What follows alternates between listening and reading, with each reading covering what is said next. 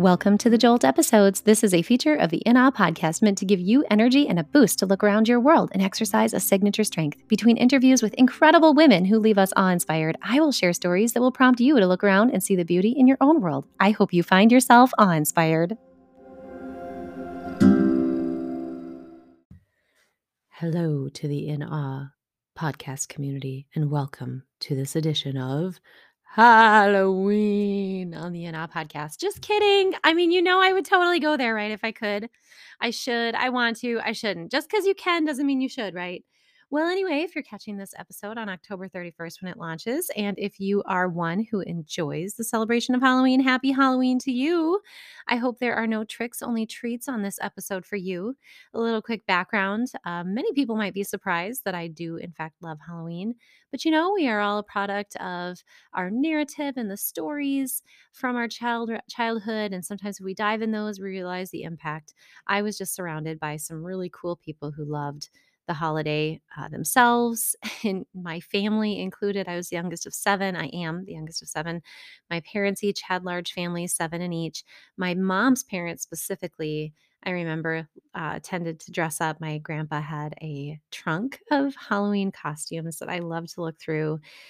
And we had neighbors that celebrated. And by the time I was a teenager, I was helping pass out candy to one of the large houses in the area that would, like get put in the papers because their decorations were so complex and wonderful. And it would just really, to me, embodied community. My parents had a group of friends that they were really close with. And you just remember going over to their place and having all the fun snacks and games and joy, really. So, if you have traumatic or sad memories tied to Halloween, I'm so sorry that that's been your experience. I would say for me, definitely the opposite.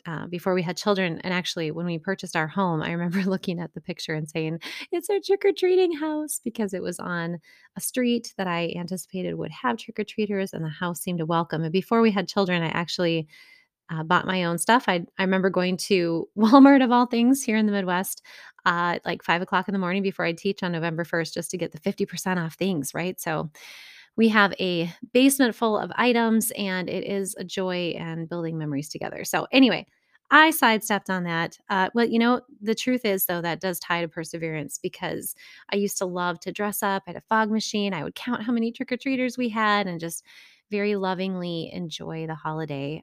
But as time has gone on and the kids have gotten older and life has gotten busier, surprisingly, it's really hard sometimes to muster up the extra time and energy it takes to build the excitement around this holiday. So it does sort of tie to perseverance in that way because here I am. We've got the weekend before as I'm recording this and thinking about what I have not done and how I need to decide what I'm going to do to persevere to get us through this memory making season in a way that builds good ones, right? And that's part of what perseverance is about is it might not be the same as what you've always done, but you can press through things and still make good magical moments and memories. I didn't plan to talk so much about Halloween, but hopefully you are making your own memories, sharing in a joyful community, or finding another way to enjoy this time of the year as we kick off into, what typically is more of a community and family focused time of the year. So, here, let's talk about perseverance. I decided today what I really just wanted to give you is a jolt in the arm and just say, whatever it is you're facing, whatever challenges you have in front of you, be they with health, physical health, mental health, an overscheduled life, life that's been put on hold, an unexpected twist or turn or fork in your particular road. I just want you to hear my voice today and know that whatever it is you're facing, this challenge is meant for you and it doesn't have to bring you down. It does not have to take you down, and you are capable of so much more than you ever thought possible. I know that many of us know loss, we know heartache, we know stress, we know challenge, we know triumph, and we know the reality that exists through those things we need to persevere through. And sometimes we just need to be reminded that we have to go through sometimes the yuck or the hard things to get to the end, the game changing switch, the twist in our road that leads to the beautiful horizon in front of us that we've always been striving for, or the necessary shift that we didn't exactly ask for. But, persevering through those challenges is really important, and you are so capable. And in another jolt, I talked about, if you're in a space where it's time for you to walk away and knowing that, then that's one thing. But if you're hearing the message today and you're supposed to push through something, you're not supposed to quit, this message is for you. And I wanted to share with you, there's been a poem that has been instrumental in my life, and it was introduced to me, I want to say in my teen years, and actually was given to me by a dear friend at the time that I had for a very long time in my life. And circumstances being as they are as we grow, sometimes those things shift away, but forever this friend will remain dear in my heart. And I had kept the poem that she gave me on my desk all the way through college, all the way through my teaching years, into my principal years, and it now sits on the very desk that I'm sitting across from as I record this podcast interview and episode, I should say. I'm interviewing myself, this monologue, and I want to share it with you. It is called Don't Quit. I tried to do the research to see who the author was of this poem because I've actually never seen it attributed. And I've seen that it's a little bit controversial, but often been credited to a person named Edgar. And I caught it. I'll have to catch his last name again. Edgar Clear, I believe. Definitely not my own original. So here we go. This is the inspirational poem that I think you need to hear right now, my friends. When things go wrong, as they often will, when the road you're trudging seems all uphill, when the funds are low but the debts are high, and you want to smile but you have to sigh, when care is pressing you down a bit, rest if you must, but don't you quit. Life is strange with its twists and turns, and every one of us sometimes learns. And many failures turn about when we might have won had we stuck it out. Don't give up, though the pace seems slow. You may succeed with another blow. Success is failure turned inside out, the silver tint of the clouds of doubt. You never can tell how close you are. It may be near when it seems so far. So stick to the fight when you're hardest hit. It's when things seem worse that you must not quit.